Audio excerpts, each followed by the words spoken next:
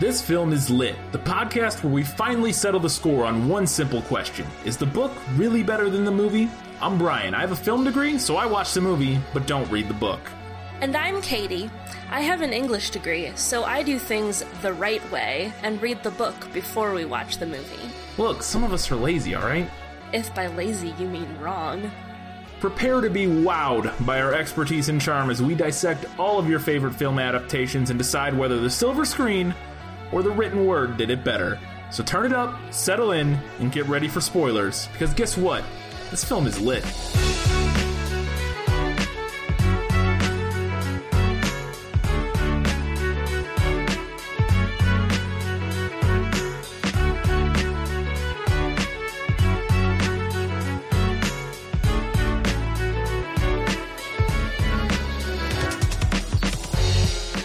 A mischievous child, a fantastical island, and a wild rumpus. It's one of the most beloved children's books of all time. It's Where the Wild Things Are, and this film is lit.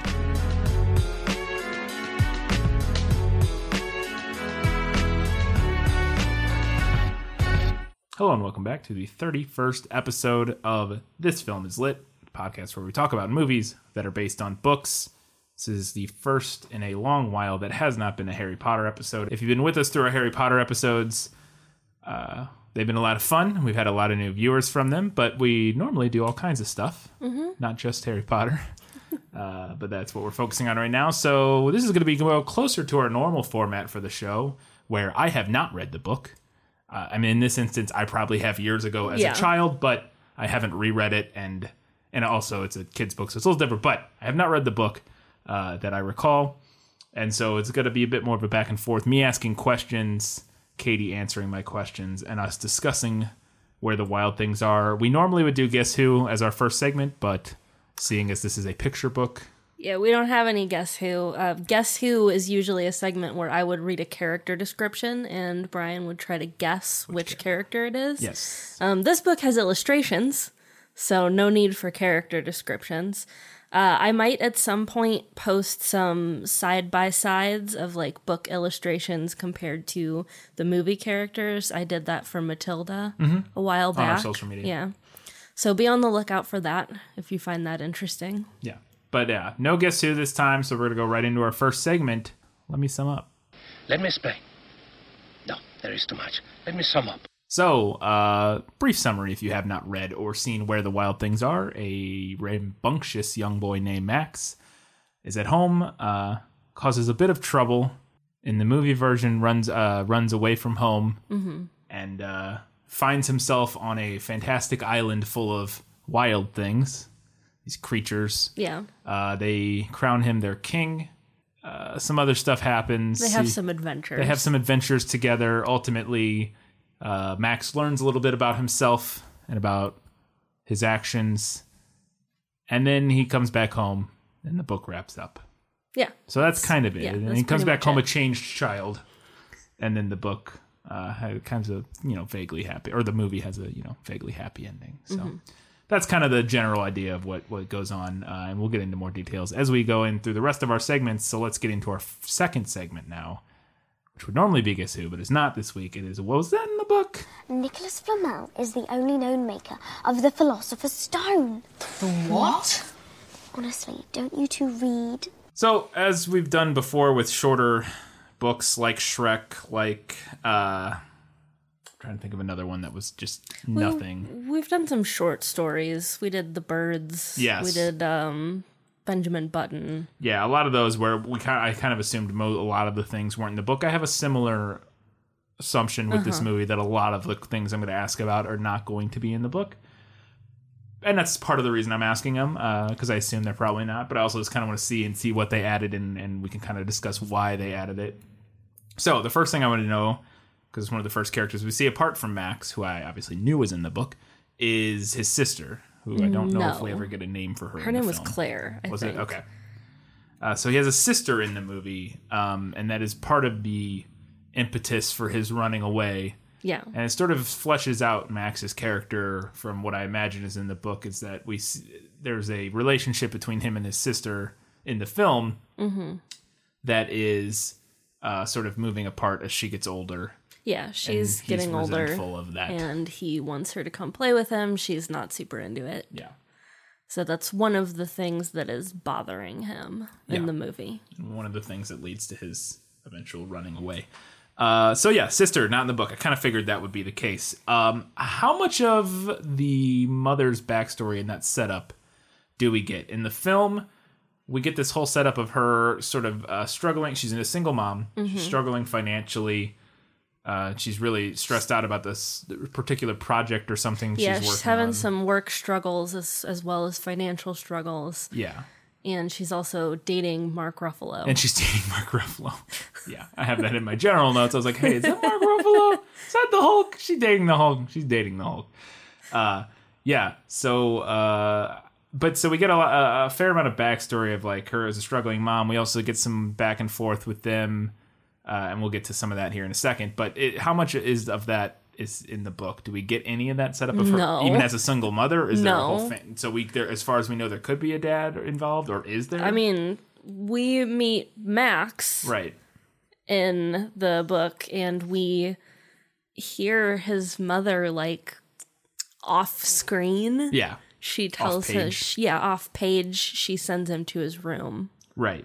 And that's about the extent that we get of like any other family members. Okay. So and we know nothing of anything other background that's going on with them. That's kind of what I figured. I knew that. Like I said, that this is, if we said in the prequel, the story is only about 10 sentences. It's more pages than that because there's a fair amount of drawings, I think. Yes. Right? It's like 30 or 40 pages, but there's only a handful of sentences. There's not a lot of information, verbal information being. So I figured like the fact that she's a single mom struggling in one way, I figured that didn't come up. And we could talk about whether or not you think those are good additions in later segments. Is the impetus for Max running away him biting his mother? No.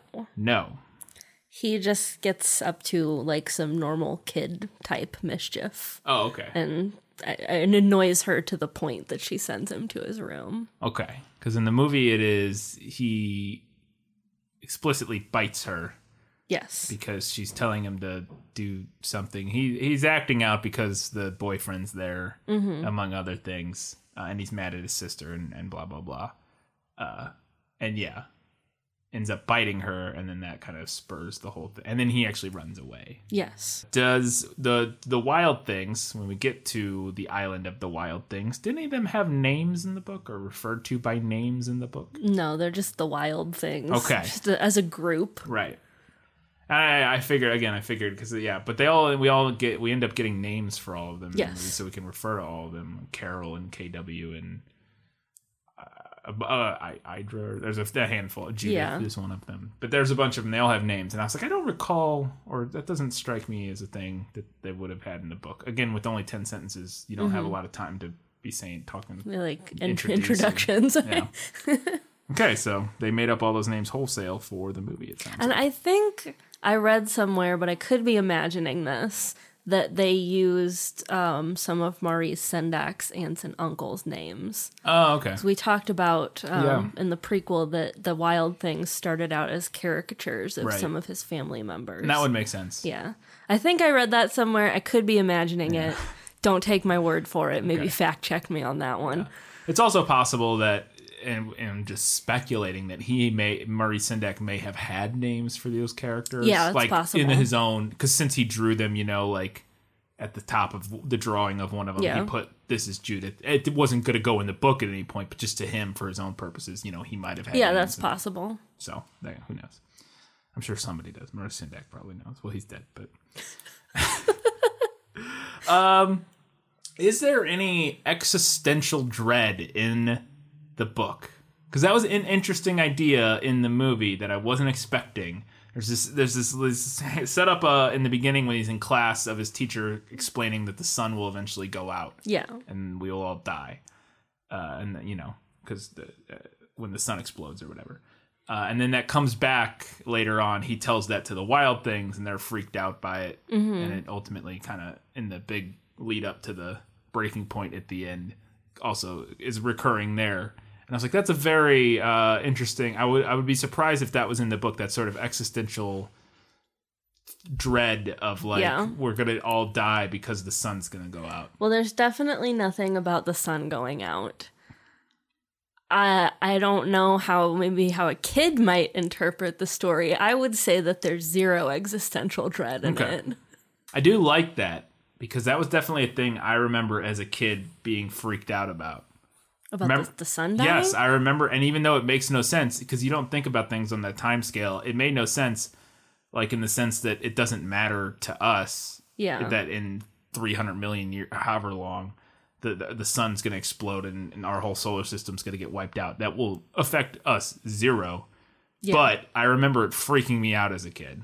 I remember when I found out about that pretty young, like on watching Nova or something, and that freaked me out. So I actually identified that with that a lot in the movie. I don't remember ever being freaked out by that as a kid. I don't remember when I learned that though. Yeah, I was pretty young. Like I don't know, I was under 10 years old, I would guess, when I remember finding out about that. Or something similar. I think that's specifically what it was, if I remember correctly, was that it specifically was the sun exploding and engulfing the Earth and wiping out our solar system, essentially. And it, really messing up my 6-year-old brain, or however old I was. So I was like, I like that. I remember that. That happened to me. Okay, moving on. Is there a miniature village in the book? In the movie, there's a scene where Carol, who is the main wild thing in the film, takes Max to this little miniature village he has created, and it's going to be it's the perfect world that Carol wants to live in, and wishes he could create. And so he made a little miniature perfect world. Is there anything like that in the book? Okay. Boy, we are like right on down the list with no's. I will see if I strike out. I say strike out. I assumed most of these weren't going to be in there, but yeah. Okay, so no miniature village, no miniature perfect village. Following on from that, is there the idea is that they decide to build this perfect city that is part of Max is like sees this miniature and goes, we should build that, and then there's this element where they spend a while building a village fortress city together to be this kind of perfect place for them to live. Does any of that happen in the book? No. Even without the miniature village? No. Okay. Wow. All right, I only got a few more, so maybe one of these will be in it. Bob and Terry. In the movie, there are these two characters that are two owls that KW is quote-unquote friends with. That's how it's portrayed. She knocks them out of the sky with rocks, which was a very interesting scene that I maybe we'll get to at some point. I wasn't sure how we were supposed to feel about that scene. It was very strange, especially how it played out after that. Anyways, just put a pin in it. We'll try to remember to get back to that. But there are these two owls, Bob and Terry, that don't speak English. They just squawk like owls, and they cause some problems between some of the characters. But they're also supposedly really wise, according to KW, and they have the answers. But Max can't get the answers from him because he doesn't understand them. But other characters seem to. But Carol can't. Yeah, and Max can't. Max can't, which is for reasons, because Carol is Max. But so is Bob and Terry the owls? No. No. Okay. Boy, I'm on my last one, and none of these are in the book. I don't even know, since they don't have names, I guess, does this event ever happen? At one point towards the end, I guess this is a question, I didn't ask you this, but it shouldn't be hard for you to know the answer to this. Is there this falling out between Carol, or is there a falling out between the Wild Things period and Max in the book? No. Does he just leave? Yes. Like, without conflict? Yeah, he just decides he wants to go home. Oh, okay. Interesting. So none of that conflict. None of it. None of the conflict of the movie isn't. Okay. Interesting. Well, then in that regards, I assume at no point does he get inside one of the Wild Things to hide. No. Okay, because in the movie, Carol is chasing him because he's mad at him because he lied to him about being a king and having all these powers. And also there's this other conflict about him. He's worried that that Max is lying to him and that sort of thing. So he's really mad at him. So Max runs away, and ultimately KW hides him inside her mouth She eats them basically. Yeah, He hides in there. It's he very hides strange. in there. It's really weird. It's got some great visual symbolism, talk about callbacks, it later. parallels to earlier scenes, but we'll talk about it. So yeah, okay. Well, that was all my questions, and then a bonus one about does any of the conflict on the island happen? The answer to all this is no, which is interesting. So none of that was in the book. Correct. Okay, let's move on to Lost in Adaptation. Just show me the way to get out of here, and I'll be on my way. Was it lost?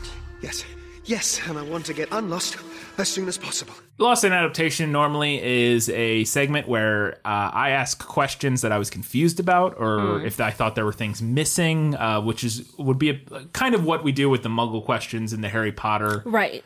episodes, where Trevor kind of does Lost in Adaptation mixed with was that in the book? Yeah, kind of stuff. Muggle Questions is kind of a mix of those Yeah. two segments. And but so that's what Lost in Adaptation is. If there was anything I was confused about or didn't understand, or I thought like, I thought that I needed expanded upon, or thought maybe was expanded upon more in the book, that I could get more background on, like Priori and Cantata. I'm like, what the heck is that? Right. That's what Lost in Adaptation is. This one, I don't really have anything in particular because it's a pretty simple story. Yeah. I don't really think there was anything that I was confused about that I thought would have been expanded on in the book. Part of that being as a kid's book.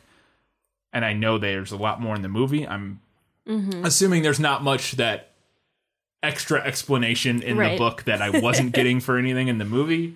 So my one question is more of a discussion and to see if the same kind of idea was potentially in the book.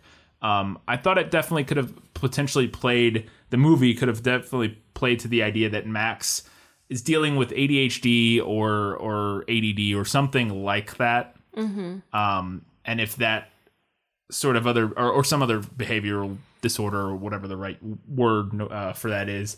And if you thought that was there, and if so, if that's also something potentially in the book. I know this is a book written in the 60s, which was kind of before we started to really realize the number of kids that were affected by that sort of thing. Predates a lot of those kind of ideas. I wouldn't say that that's present in the book. No. At all. In the book, Max is much more presented as just like a kid doing kid stuff. Right. And he gets a little out of control. He's just a little rambunctious. Yeah, he's a little rambunctious. Yeah. He's just a kid. I did have that same thought during the movie. Yeah. Especially towards the beginning, I was like, is that where they're going with this? Yeah. Are they going to have him, have some kind of, like you said, maybe a behavioral issue of some sort? Of some sort. Having seen it through the end, I agree. I think it was just anger issues. Yeah. I think it was just, because I definitely think it's supposed to play to every kid, not necessarily just kids who might be dealing with a behavioral disorder or so whatever. Again, I don't know if I'm using the right words there, or the right language, but it definitely felt more like the ultimate message is about dealing with anger, dealing with loneliness, dealing with your emotions, period. Negative feelings, just dealing with negative feelings and how to kind of handle that and seeing how they affect other people. I mean, that's the way the movie portrays it, is that I said it earlier, is that Carol is Max, and it's very apparent in the film that Carol is Max, and that Max gets to see a third person perspective of what his actions, how his actions affect other people by Carol's actions affecting him and the other wild things on the island, and he sees himself reflected in Carol, and thus sort of learns about how to kind of handle his feelings, his emotions, and see how that affects other people. Yeah, having watched through to the end, I do think it's just an anger thing. Yeah. And I think part of where maybe I had a little bit of confusion, or maybe thought that they were going for something different than what they ultimately ended up at, was that I was never really sure how old Max was supposed to be in the movie. Because, like, in the book, he's like a little kid. Yeah, I definitely, having vaguely remembered the cover and some of the artwork from the book, I definitely thought the kid in the movie, Max in the movie, was older than I would have pictured him. Like, to me, there's a couple confusing elements. I looked up, the actor was around 12 at the time. And I just feel like in the movie, he seems a little older than some of, like, the temper tantrums and his behavior seem. Like, not that big kids don't have temper tantrums. They do. Yeah. But in my experience, both with kids and as a kid, I feel like older kids have different temper tantrums than younger kids do, and it just seemed to me like some of his behavior was younger than the actors. I can see that. And then they had, like, the science lesson seemed like a little bit heavy for little kids. Yeah. But then he's also running around in the fox wolf costume, and I don't know any kids past like 5 or 6 who do that in public. Well, yeah, he's not doing it. The only time he does that in public is when he like freaks out and runs up. I guess so. You know what I mean? He's doing it at home, and then he has the whole falling out and runs away from home, and that's what he's wearing when he does that. I don't disagree that I definitely think the actor looked a little older than I would have expected the character to be, just thinking about it. And I don't necessarily agree. I just don't remember what I was learning in science class when I was, so the kid, to me, I feel like the character of Max ideally is ambiguously between the ages of like 4 and 8. Yeah. In the book, and like just the idea of what the character's learning emotionally. Right, and that's the age range that the book is meant for. Right. It's like 4 to 8. Right. And so I do agree that the actor playing him definitely leans and looks more in the 10 to 12 range. Yeah. So I can understand, but that's just from looking at the kid. Like, I think portrayal wise, and again, I don't, disregarding the science class, I don't know what you're learning at what age. I just don't remember. And I think part of that was supposed to be kind of on purpose as a joke to like, this kind of weird science teacher is teaching them, telling them about how they're all going to die when the sun explodes. Like, so I can get that. But yeah, I do agree that he didn't look like a 5 or 6 year old. Right. He looked like a 10-year-old, and it's not exactly within the window of what the age range of that character should have been. So I agree. Yeah, I think that was just where a little bit of that confusion came in for me. Is that I was kind of like, I don't know how old they want us to think he is in the movie. Yeah. So I don't really always know how to interpret his behavior because I don't know how old he is. Yeah. Yeah. I ended up just being okay with it and just going, he's supposed to be 8. Like, he's 8-ish, that's what he's supposed to be. He might look 10 or 11, but he's supposed to be like 7 or 8 and like, or something like that, so I just kind of went with it. And I'm sure part of that was, to some extent, it would have been tough to cast a 6-year-old to do what he does. I mean, you could do it. It's doable, but it's real hard. Yeah. Whereas casting a 12-year-old to do it, a little more doable. So. Yeah. I actually had a Lost in adaptation of my own because I was curious if you caught anything like indicating this. How much time was supposed to have passed between like the igloo snowball fight scene at the beginning and then when his mom is on the date with Mark Ruffalo? Because when he freaks out and runs outside, there's no snow on the ground and it doesn't seem cold. No.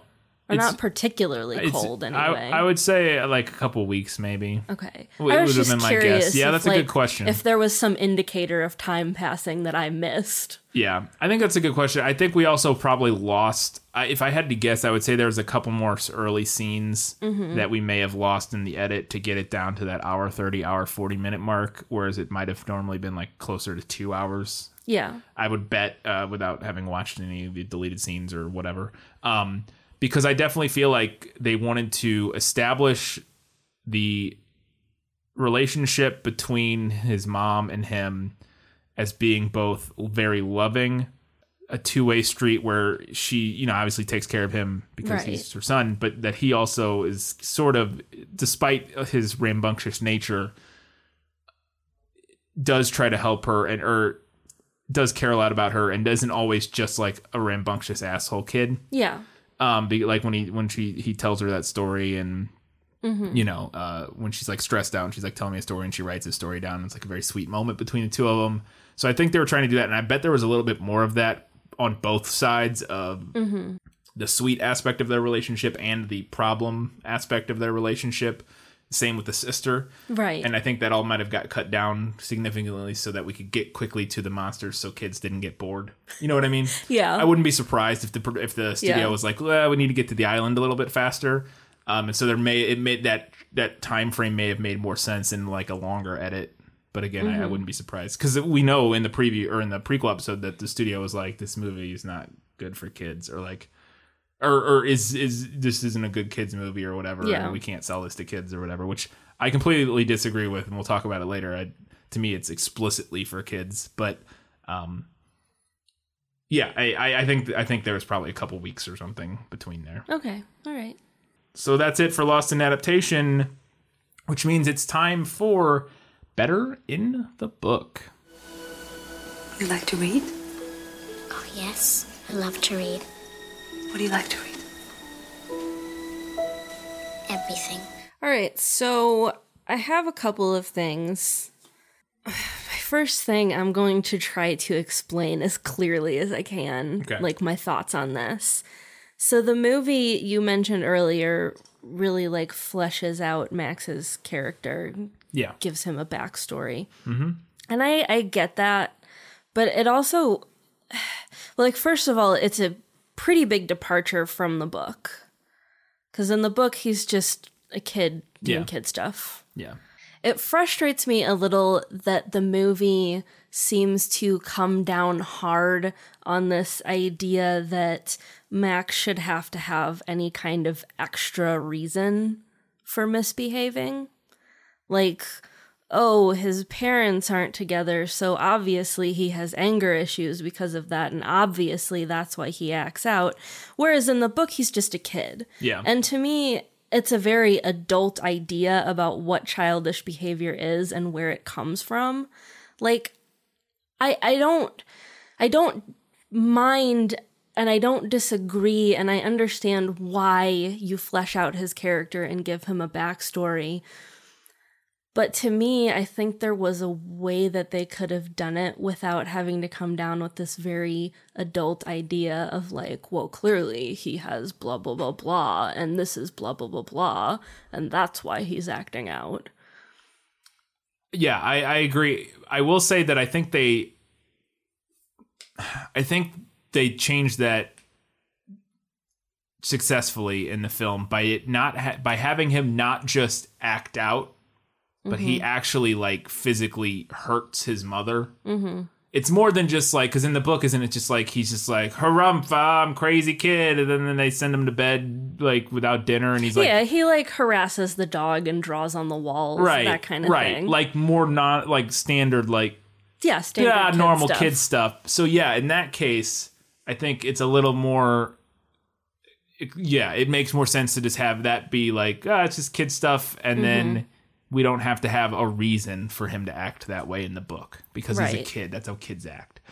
In the movie, it's a little more extreme than that. He like destroys his sister, a piece of art he made for his sister, and like it's snow, like water all over her room, and then he like physically bites his mother, right, and like hurts her. So it's like a little more than just... No, I get that. And so I think they decided they wanted to give a little more a reason as to why he's acting out so dynamically as opposed to just like normal kid stuff. And also I think they wanted to... I think wouldn't be surprised if you interviewed the director, Spike Jonze, and he said, he really... Maybe he's a child of a home without...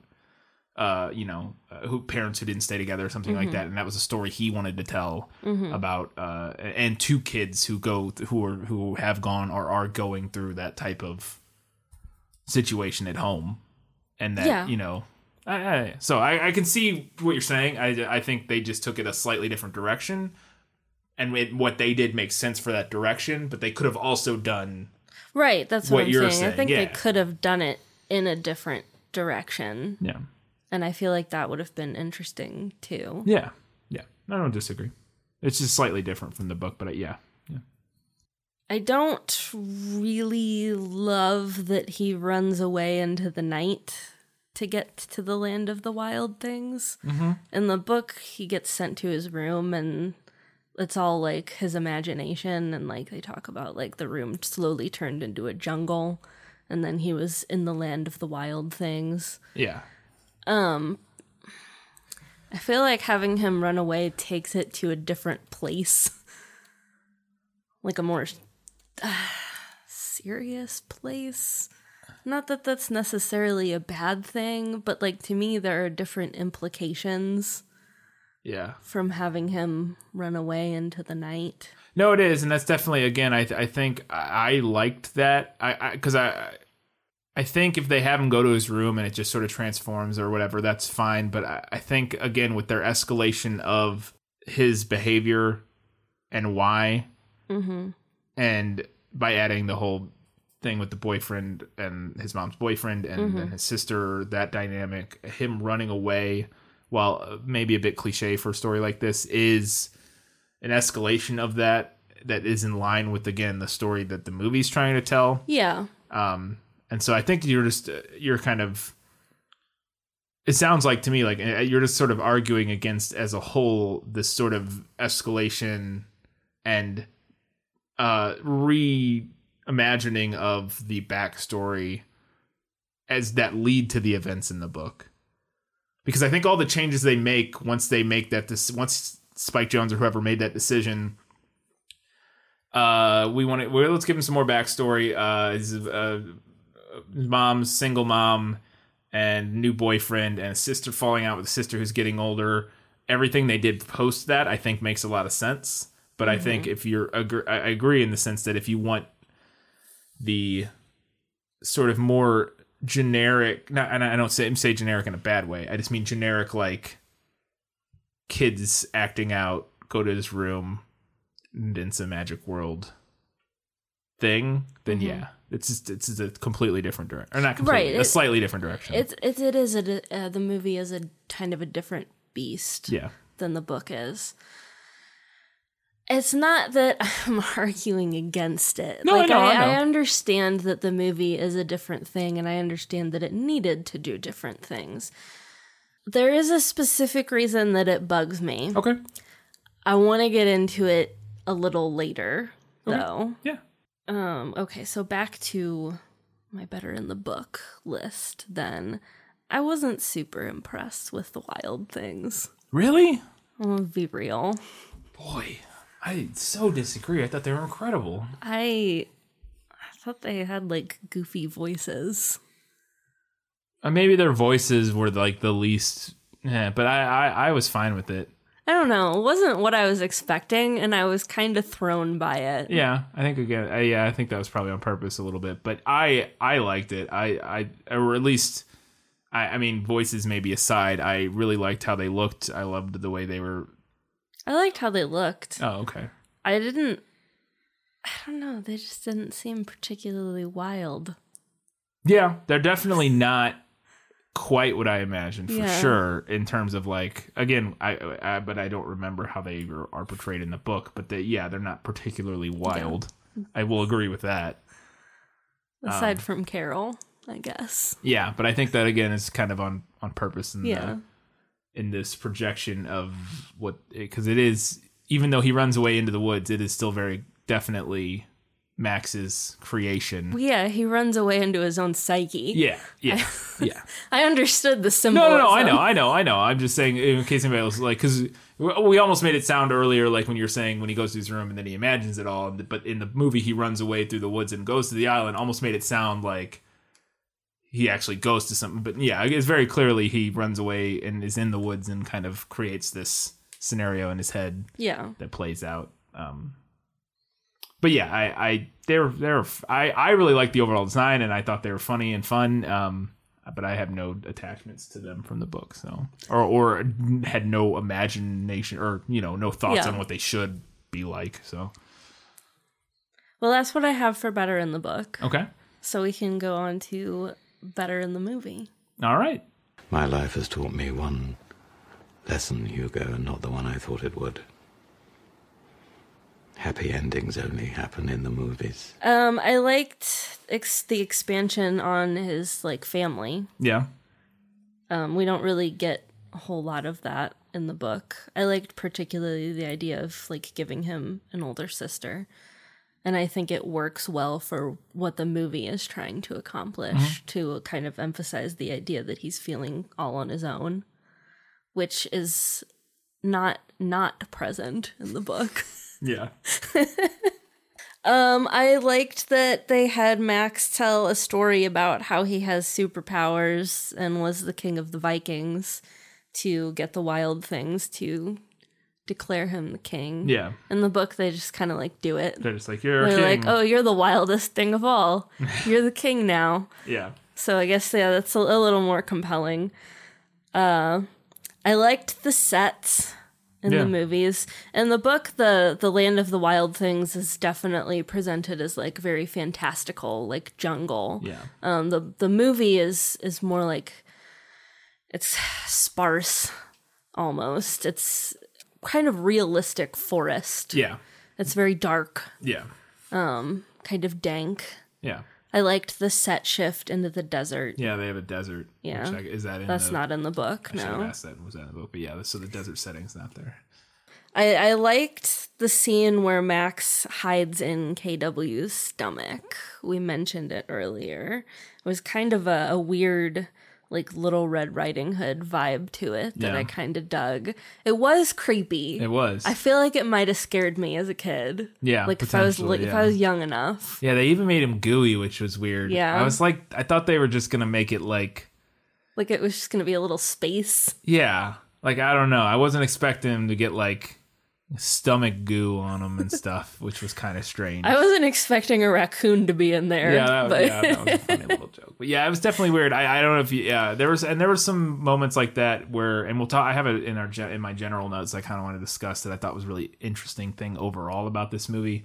But there was the very distinct shot of him looking out of the mouth of KW that is copy pasted visually from him in the snow fort in the beginning of the film, looking out the hole of the snow fort. Yeah, And there's a lot of elements like that yeah. throughout the film that I thought and that were very called well back done. to, wasn't there a similar shot when they were all sleeping in the pile too? I think so. I don't remember that, but I wouldn't be surprised. Yeah. That was a very there's a lot of really interesting visual choices throughout the film. Yes. And symbolism that again I want to touch on a little more in our general notes. There was one line in the movie that I really enjoyed that made me laugh. I don't remember which wild thing said it or what precipitated it, but one of them at one point was like, "Carol, that's hateful." Oh. I don't remember what Carol said, but it was so matter of fact and funny to me. He says it about the owls, doesn't he? He says Oh, like owls yeah. suck or whatever. He He's like, I does. hate owls, and they're like, Carol, that's hateful. I really liked. I don't know if it was that character, but I think it was the one, the goat, the white goat character.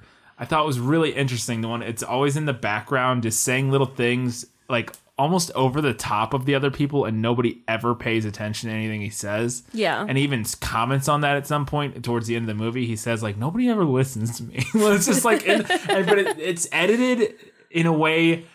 Like his lines are mixed in a way where it's awkward. Where like he said his lines are either too close or too far away from the rest of the lines that you understand why the other people don't listen to him, because it's like this weird afterthought add-on line.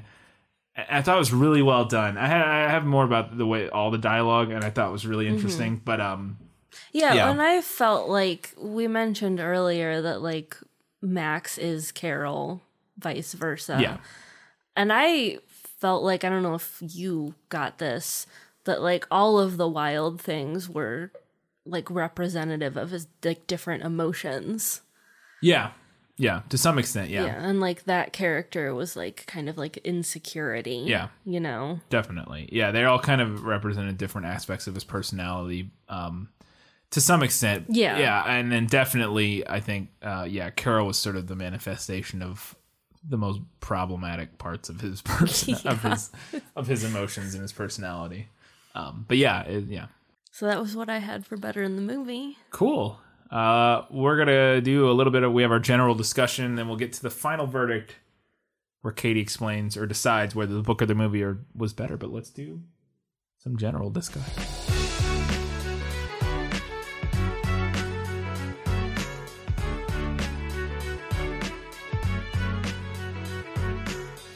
I had a handful of things, not a lot here, that I wanted to talk about. First, despite whatever age he may be, I thought the kid playing Max was really good. Oh, yeah. Like, kind of crazy good for, again, a 10 to 12-year-old. Like, he's a much better actor at that age than, like, any of the kids in Harry Potter were at that age.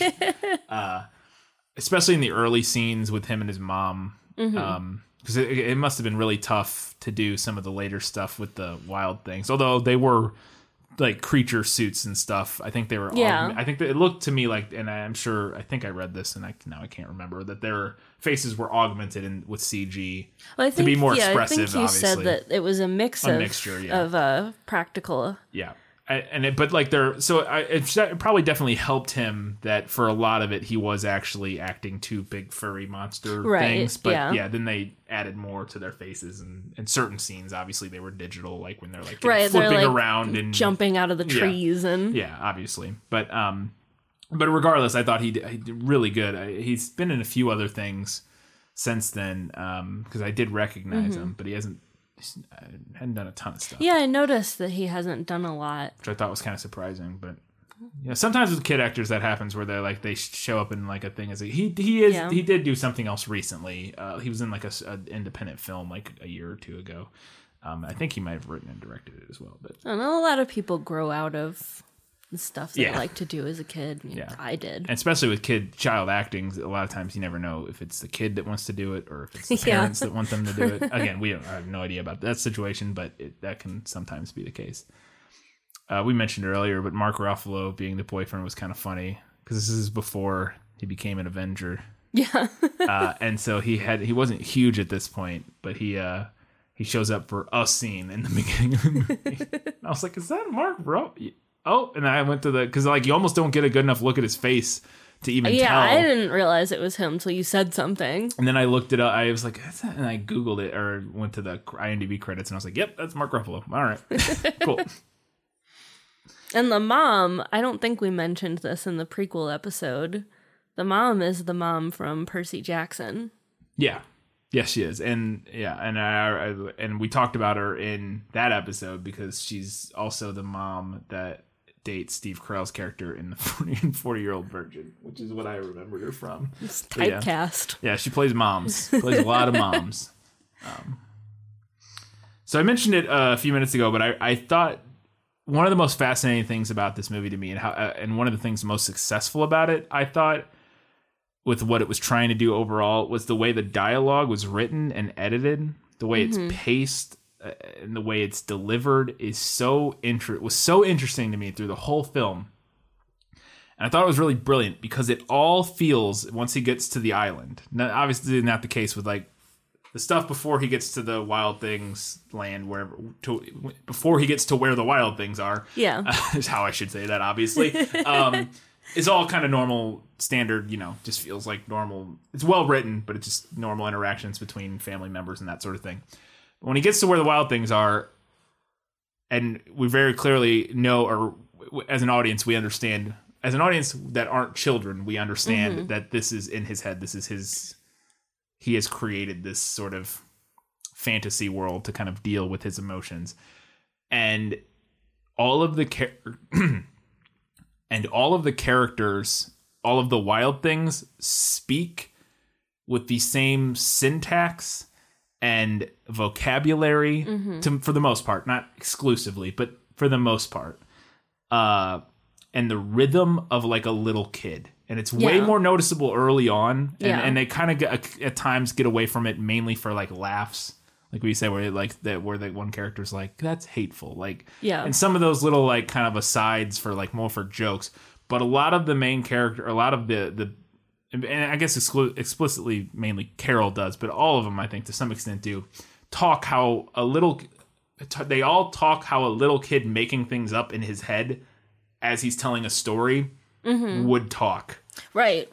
Which they set up. Which I thought was a really good idea. Yeah, having him tell the story to his mom. They set him up as a storyteller early in the movie. Right. And they also established that rhythm, which is important, yes, I think. and how he talks. You might not understand that without having that established. Yeah, we hear him tell the story, and it's the way little kids tell story, where it kind of runs on, and there's weird pauses as they try to think of the next thing they're gonna say, and then they make a thing up, and it's so funny watching it and having these adult voice actors, and it's a bunch of fairly well-known people. Like the main one, Carol, is James Gandolfini, and then a couple Paul Dano was one of them, who was if you've seen Swiss Army Man, he was in that, but he's been in a handful of other things. But anyways, they have a bunch of pretty well-known voice actors and actresses doing those voices, and it was funny listening to them talk like an 8-year-old or like a 7-year-old. Yeah, it kind of like it runs together and is somehow choppy at the same time. Yeah, exactly. It's a thing. But it's funny because it also, I thought it was really interesting and really brilliant, but it also makes the movie kind of hard to watch. Yeah. At least at first.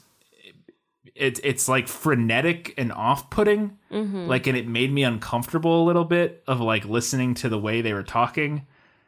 And Max does it a ton too when he's talking, because he is making things up to these, when he first gets there, and he's like, the Viking, I'm the king and I have these powers and I defeated the Vikings or whatever, and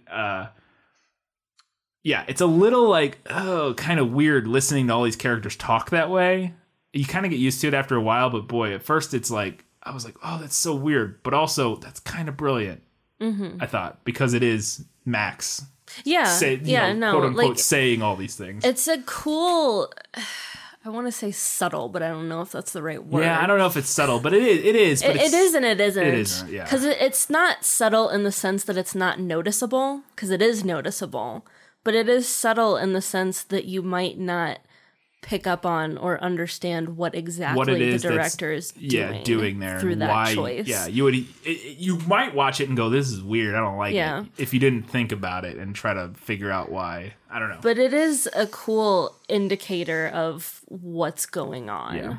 Yeah, I thought it was really neat. So I also think this is definitely kind of on that note. I think this is a movie that is 100% for kids, written for kids, and in a way that would make sense to kids. I think that the emotions that Max deals with and how he goes about dealing with them, and the way that all plays out where the wild things are and between them, and the way they all talk to each other, and how everything operates at a very base emotional level. There's not much higher level thinking or planning that goes into anything that any of the characters where the wild things are, like any of the wild things or Max, once he gets there, it's all super kind of base level emotional reaction to stuff, and just constant like feedback or input feedback, moving on. How do I feel about the thing that just happened? And then a reaction to that. Exactly. And I was like, again, it's kind of weird and hard to watch as an adult. Yeah. In the sense that it's like you get what's going on and you get it, but it also feels weird. Like, it feels like I had this thing, this whole experience watching it where I'm like, this is weird. Like, why is everybody acting like that? But once you know why all these characters are acting the way they're acting, and I think it makes sense. Again, I'm trying to put myself in the shoes of a 7-year-old, and it's tough because it's been a long time since I was 7 years old, and my brain doesn't work that way anymore. But I'm like, I think this would really make sense to kids, and it would really click with them. I think, because to me it feels, and again, I don't know. It's been a long time. I don't have kids. It feels to me like this movie speaks in a language that would make sense to a little kid. We should have stolen a kid and made him watch it with us. A kid who'd never seen it before. I'd be really interested to know. And there are moments that are scary and whatever, blah, blah, blah. I don't think anything in it is anything that anybody older than 4 wouldn't be able to watch. Like, even the moments that are kind of creepy aren't. There are some moments that are kind of creepy, like off-putting. Yeah, but they're not. But it's not any worse than a lot of what we grew up with. Yeah, well, and even disregarding that, I think just because yeah, I don't want to put a light on the past and go, yeah, what I grew up with, what that was fine. Like, I think it probably was most of it, but like, yeah, it's not any creepier than anything like The Labyrinth or Dark Crystal or any of that stuff. But or maybe you could make an argument that stuff might be too creepy. I don't think it is, but I think objectively, this level of creepiness or weirdness or adult themes in this movie are not remotely beyond a 4 or 5 year old to be able to handle. And so I think it's absolutely a movie that was designed explicitly for children with a few laughs here and there for adults. But this movie is not for adults at all. Like, unlike some Pixar movies, this one way more so than like a lot of kids movies I've seen. I was like, this is absolutely just for kids. If adults watch it and get something out of it, cool. But like, they made this movie for little kids.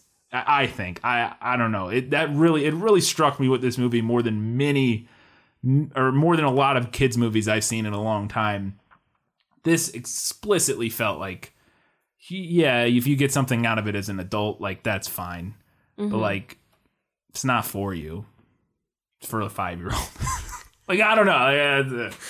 And then the last thing I had along those lines is, because I think it's explicitly for kids, I thought it was kind of like a symbolism 101 class. I thought all of the symbolism that is in the movie is very, very obvious. Yes. To some extent. I mean, there's some more subtle things here and there, but a lot of it is super obvious and super straightforward, that I think little kids might be able to understand. That sometimes symbolism in some kids' movies they might not quite get. I think in this one, it's pretty, like when Carol destroys the art project he did, the village that he created, and it's also sort of this weird pointy thing. It's a direct tie-in to earlier in the film when we see Max destroy that triangle or that star-shaped popsicle stick craft he made for his sister. Yeah. Because Carol made that village for KW, kind of, to some extent. And so, yeah, like super direct parallels and symbolism that I think kids might kind of be able to put together. Maybe not, but I feel like they probably could. And there was a handful of things like that throughout the movie where I was like, I think they would get this. Yeah. I think kids would get this. So that was a really interesting, like, primer for symbolism for little kids. I don't know. I was really fascinated by this movie. It wasn't like my favorite movie I've ever seen. It didn't blow me. I didn't think like, this is the best. Oh, this is so good. Like, I thought it was pretty solid. But it was very interesting in a way that I wasn't expecting. And it did a lot of things very different in terms of how it went about making a kids movie. Yeah. That I thought was super fascinating and also really successful, I think. Again, I don't know. I would have to see what kids' reaction to this movie is to know. But to me, it seemed like, yeah, this should really reverberate with kids. Well, if any of you guys have little kids. Yeah, if they've watched it or maybe like sit down with them and watch it and let us know what they think of it. I'd be really fascinated to find out because, yeah, it was super interesting to me. I thought they were going to set up Max as claustrophobic. Oh, yeah, because they kind of set that up. Because they set it up a little bit with, like, the igloo, when the igloo collapses in on him. And then, like, when they're all in a pile, and I felt like he was about to start to, like, panic. Yeah. I thought they were going to set him up as being claustrophobic, but nothing ever happened with that. They didn't really do anything with that. I don't know if I can forgive this movie for teasing a giant sand dog and then not doing anything with it. Yeah. I mean, that was just a callback to his, because I think it was the dog from the beginning. Yeah, it was his dog from the beginning. So I thought it was his dog but, from the beginning of the movie. Also, I wanted to mention that Bob and Terry, the owls, are like the place where I could really, really see that this was done by the Henson Creature Shop. Yeah, yes, they much looked like Henson owls, or animals, yeah. Oh, And we put a pin in that earlier, didn't we? The Bob and Terry scene. I was a little confused at what we're supposed to feel about that or what that meant or represented. Now, I think it very clearly to me represented the sister's friends because KW kind of was his sister to some extent. Yeah. In terms of KW's relationship to Carol. Carol again, I don't know. Right, and it's clear that Carol is the main wild thing that it basically is Max. But at the weird scene where she goes and throws rocks at him and picks him up, and Max's reaction to that, and she's like, "Don't worry, they love it," felt very strange, and I was trying to figure out what that was supposed to like mean. You know what I mean? Like I mean, There's maybe some sort of correlation to like the snowball fight That's what early yeah. in the story. Yeah. But it does. It's pretty don't loose. know. Like yeah, and I'm almost wondering if maybe there was something in a deleted scene, like a moment with his sister, of some sort that we were supposed or her friends to see, or something. Because again, I to me, Bob and Terry felt like sort of manifestations of the sisters' new friends. Because it's like Mac or Carol is like super like jealous of them. Like they're not that cool, you know. Like and then sort of. But KW really likes Carol, them, and likes to hang out with them, and they're so smart, and you know. But Carol and Max can't understand them. Don't right. understand why everybody likes right. them. But I got that, and I was like, okay, they're definitely like the sisters' friends, blah blah blah. But like the whole part where she hits them with rocks and is like, they like it when I throw rocks at them. I was like, what does that mean? I'm betting there's something that ended up on the cutting room floor. Yeah, it's very possible. Because like I said, maybe a tenuous connection to the snowball fight, but the dirt clod fight was very much more explicitly the snowball fight parallel. But yeah. But that is the only scene with her friends. Yeah, is the snowball fight. So it's kind of like, I don't know. Maybe, possibly. Okay. Anything else? No, that's all I got. Let's do the final verdict. Now, are you ready for your sentence? Sentence? But there must be a verdict first. Sentence first, verdict afterwards. So, first thought here. Adapting a picture book has got to be a really difficult task because picture books are kind of meant to be blank slates. They will often have the skeletons of stories, and the reader is kind of left to fill in the gaps with whatever they like. And Where the Wild Things Are does this especially well. That's part of the reason I think that it has been so enduring for the past half century. We don't know exactly what Max did to get in trouble. We don't know exactly what he and the Wild Things do on the island, except have a wild rumpus. And that's kind of the point, is that any kid can read the book and fill in their own unique story that they like and that they can identify with. And kids don't mind doing this. Yeah. And I would argue that they probably prefer doing that. Adults are a little bit different. We tend to like our media whole and complete. And if it isn't, we also tend to kind of view it as being lazy or full of plot holes. Yeah. Which is, don't get me started on whether there's never mind. Plot holes is another discussion for another maybe day. we can talk about it on Learning Things sometime. It's another discussion for a whole other day. So the last picture book that we talked about on here was Shrek. And in that episode, I gave it to the movie because I liked the filled out story for a number of reasons. This time I'm going to give it to the book. Here's why. Okay.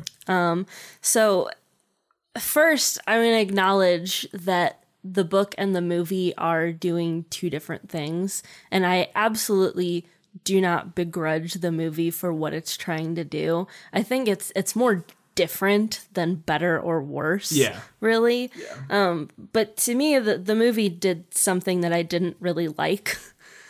So first I want to touch back on what I said earlier about the movie needing reasons for Max to act out. And that's pretty different from the book, where Max is sort of an everyman character. Every child. Every child. And any person reading the book can impose their own ideas about what exactly he does and why he does it. And the movie gives him reasons. And in doing so, they make this a topical story. They make it into an issue story. His parents are getting divorced. He has anger issues, on and on and on. So now, instead of being for any kid, it's specifically for kids who are lonely and angry and experiencing these things. That's not necessarily the problem that I have, because again, the movie is doing something different than what the book does, and that's fine. And I get that the movie has to fill out the skeleton. It has to give him concrete reasons for acting out. I get that. I don't begrudge it that. But the movie doesn't resolve those issues externally. Max sails away. He hangs out with the Wild Things, and he comes to terms with his anger and his resentment internally, but the issues that are causing his anger and resentment are neither addressed nor resolved when he gets back home. His parents are still divorced. His mom is still dating Mark Ruffalo. His sister is still getting older, still being a jerk. None of that actually gets touched on. And now the movie actually ends really similarly to the book. In the book, Max gets back from the land of the Wild Things / playing pretend in his room, and his supper is there waiting for him. That's how the book ends. And that's fine to end things that way, I think, when all Max did was act like a kid and annoy his mom a little bit. Because there's nothing that needs to be resolved in that scenario. But the movie gave him concrete reasons for having tantrums and for getting upset and for running away. And to me, if you're going to do that, then those reasons need to be addressed in some way that's tangible and not just internally by the kid. And maybe this is just a me thing. I would disagree slightly. I just think that when you tell an issue story, you have to, in some way, resolve the issue or at least address the issue. And in my opinion, the movie doesn't do a good enough job with that. Okay. I don't want to argue here, so because it's your final verdict, but I disagree. I'll just say that. I could tell that you disagreed. Disagree. But I don't know how much I want to get into it. But yeah, I think what the movie does is it's an issue story, but the issue isn't that his mom is divorced, that she has a new boyfriend, or that his sister's getting older. The issue is that Max doesn't know how to deal with that. And what the movie resolves is Max learns how to deal with those things, because none of those things are bad things. No. The fact that his parents got divorced isn't a bad thing that needs to be resolved in some way. The fact that she has a new boyfriend isn't a thing that needs to be resolved in some way. She has a new boyfriend. The fact that his sister's getting older and has new friends is a totally normal, perfectly acceptable thing. And the only thing that kind of needs to change is, and they can have their own issues where maybe the sister needs to spend more time with him or whatever. But the main thing that I think needs to change is that, what the movie is positing is that Max needs to sort of emotionally mature and learn how to deal with those things and sort of gain some emotional perspective on all of these situations. And I think that's the issue the movie is actually bringing up and thus does actually resolve. Would be my argument. I don't disagree with that. Like I said when I started out here, I think they're doing two different things. Yeah. Two different beasts. And when I say resolved, I don't necessarily mean like, oh, we have to actually fix it. Right, yeah. Like, to me, it could have been as simple as having his mom say something to him at the end of the story. You know, to kind of offer a little bit more of external resolution as opposed to just internal resolution. And I agree that the main conflict is internal, and that's fine. But the movie does set up some external conflict. Yeah, I agree. In that regard, I do agree that it definitely would have been helpful to have something at the end sort of kind of tying up all of that a little bit of the external issues in some way. And it could have been very simple. Yeah, his mom saying something, his sister being there. Yeah, that would have helped too. Stuff like that would have been, and maybe there was, but or it's deleted or maybe not. That doesn't seem like a thing they would delete to me because it wouldn't save that much time. But yeah, maybe I agree with that in that regard. That might have made it a little more whole. Yeah. Like, to me, ending the movie, since the movie was such a different thing, like ending it so similarly to the book makes me feel like the movie is trying to have its cake and eat it too. Yeah, that's fair. I didn't have that issue with it, but I see your point for sure. So, all right, well, that's where the Wild Things are. Put one more in the winning column and the point column for the books. As always, we would really appreciate it if you enjoy our little podcast here. If you could go find us on iTunes or Stitcher or wherever you download our podcast and rate and review us. Also, share us out on any of your social media. You can also follow us on social media on Facebook, Twitter, Instagram, Goodreads. We have a subreddit that I've been posting into, but nobody else has been. But I will keep doing it until eventually somebody shows up. But yeah, you can check us out in all those places. Just search for This Film Is Lit on any of those platforms, including Reddit. But if you use reddit.com/r/thisfilmislit, you will find our subreddit. Next week's episode is a prequel to The Order of the Phoenix. We're going back to Harry Potter Back for on Harry Potter. 2 episodes, right? Yes, and then we have, And then we have short a little Halloween break episode, again. and then we wrap it up with Book 7 and the 2 7 movies. So yeah, prequel to Order of the Phoenix next week. We're both almost done with that. Or getting pretty close to being done with that book, which is why we gave ourselves this little break so we could finish it, because it's huge. Until next time, keep reading books, keep watching movies, and keep being awesome.